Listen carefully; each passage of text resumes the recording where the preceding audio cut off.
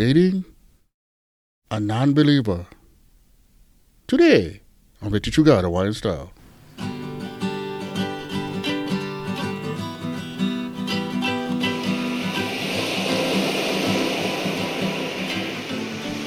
Hello, happy Monday, everybody. I'm your host, Brad Mel, also known as Ida Guy. And I say thanks for listening to the show. Well, today we're talking about what are my dating boundaries. It's a good one, guys. You know, the motto here is there are some rules that we've heard of and traditions that we've heard through the past that don't help the person make good decisions about a mate or someone for date. You know, remember the rules like this. They include no holding hands, or no, you have to have a certain time of date, period of time before you can go on a date with the person. That doesn't stop anything. Or you can't go out on a date without an adult with you until the buck is 18, something like that. Or even no dating until you've met the person that you believe you truly love. You know, none of these are popular today. None of these stop anything today. In practice, it's just a family tradition most of the time. I believe that God gives us level-headed advice like that for our keiki to go out, and even us adults to make good dating decisions. You know, we read in 2 Corinthians 6:14, do not be yoked together with unbelievers.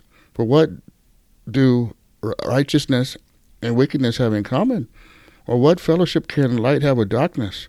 What harmony is there between Christ and the devil? You know, understand, guys.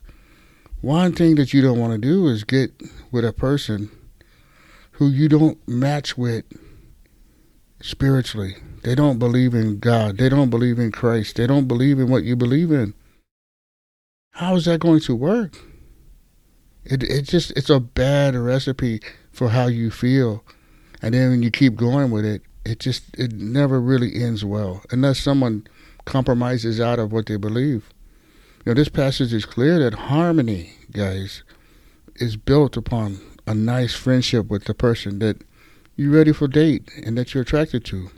You know, the motto here is, stay out of the trap of desperation because your family is telling you, hey, sis, but you need to get married. You're getting old like that. Don't let people talk you into things that you're not ready for.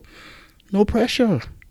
You know, the connection and the feeling that you have to share and walk with needs to be real like that. And if you feel yourself getting serious with somebody, start putting boundaries up now and guardrails to help you. So when you cross the line, you know where to stop. You know, we need to, with the person that you wanting to date or encourage each other to live for Christ. This is the best way to start a good relationship. And have no secrets. Be transparent with your phone and communication, things like that. Because, guys, sneaky buggers, yeah? It'll get had by.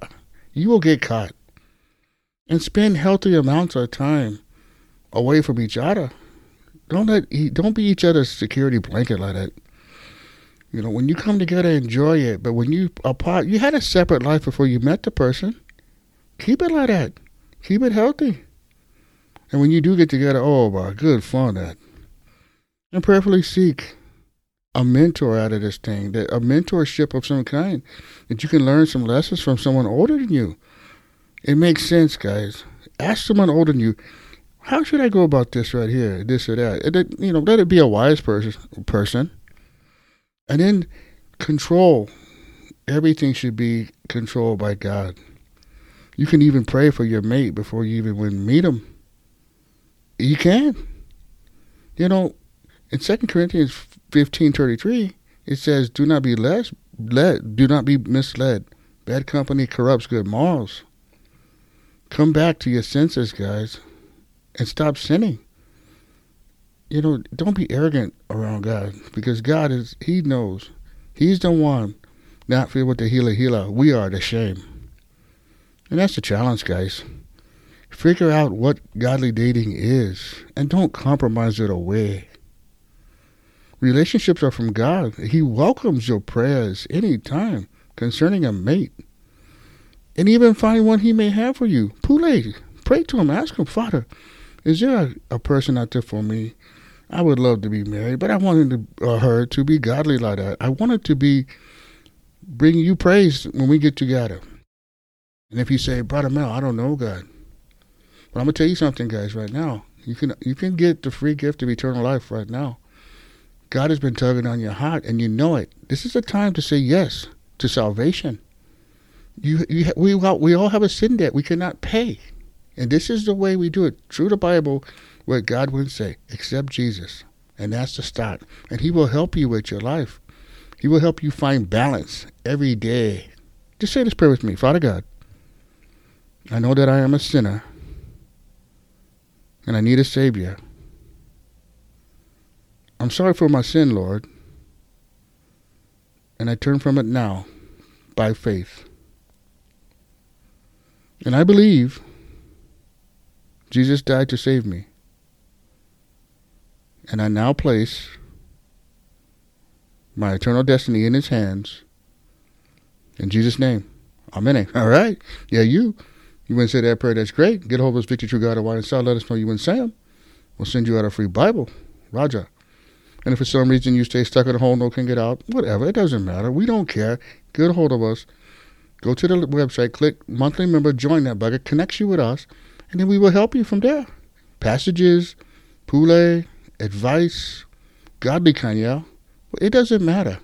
And tell a friend about Victory True God of Wine and Salt. Let them know we're coming back Friday going deeper in this topic. And as always I like to say, malama pong everybody. Take care.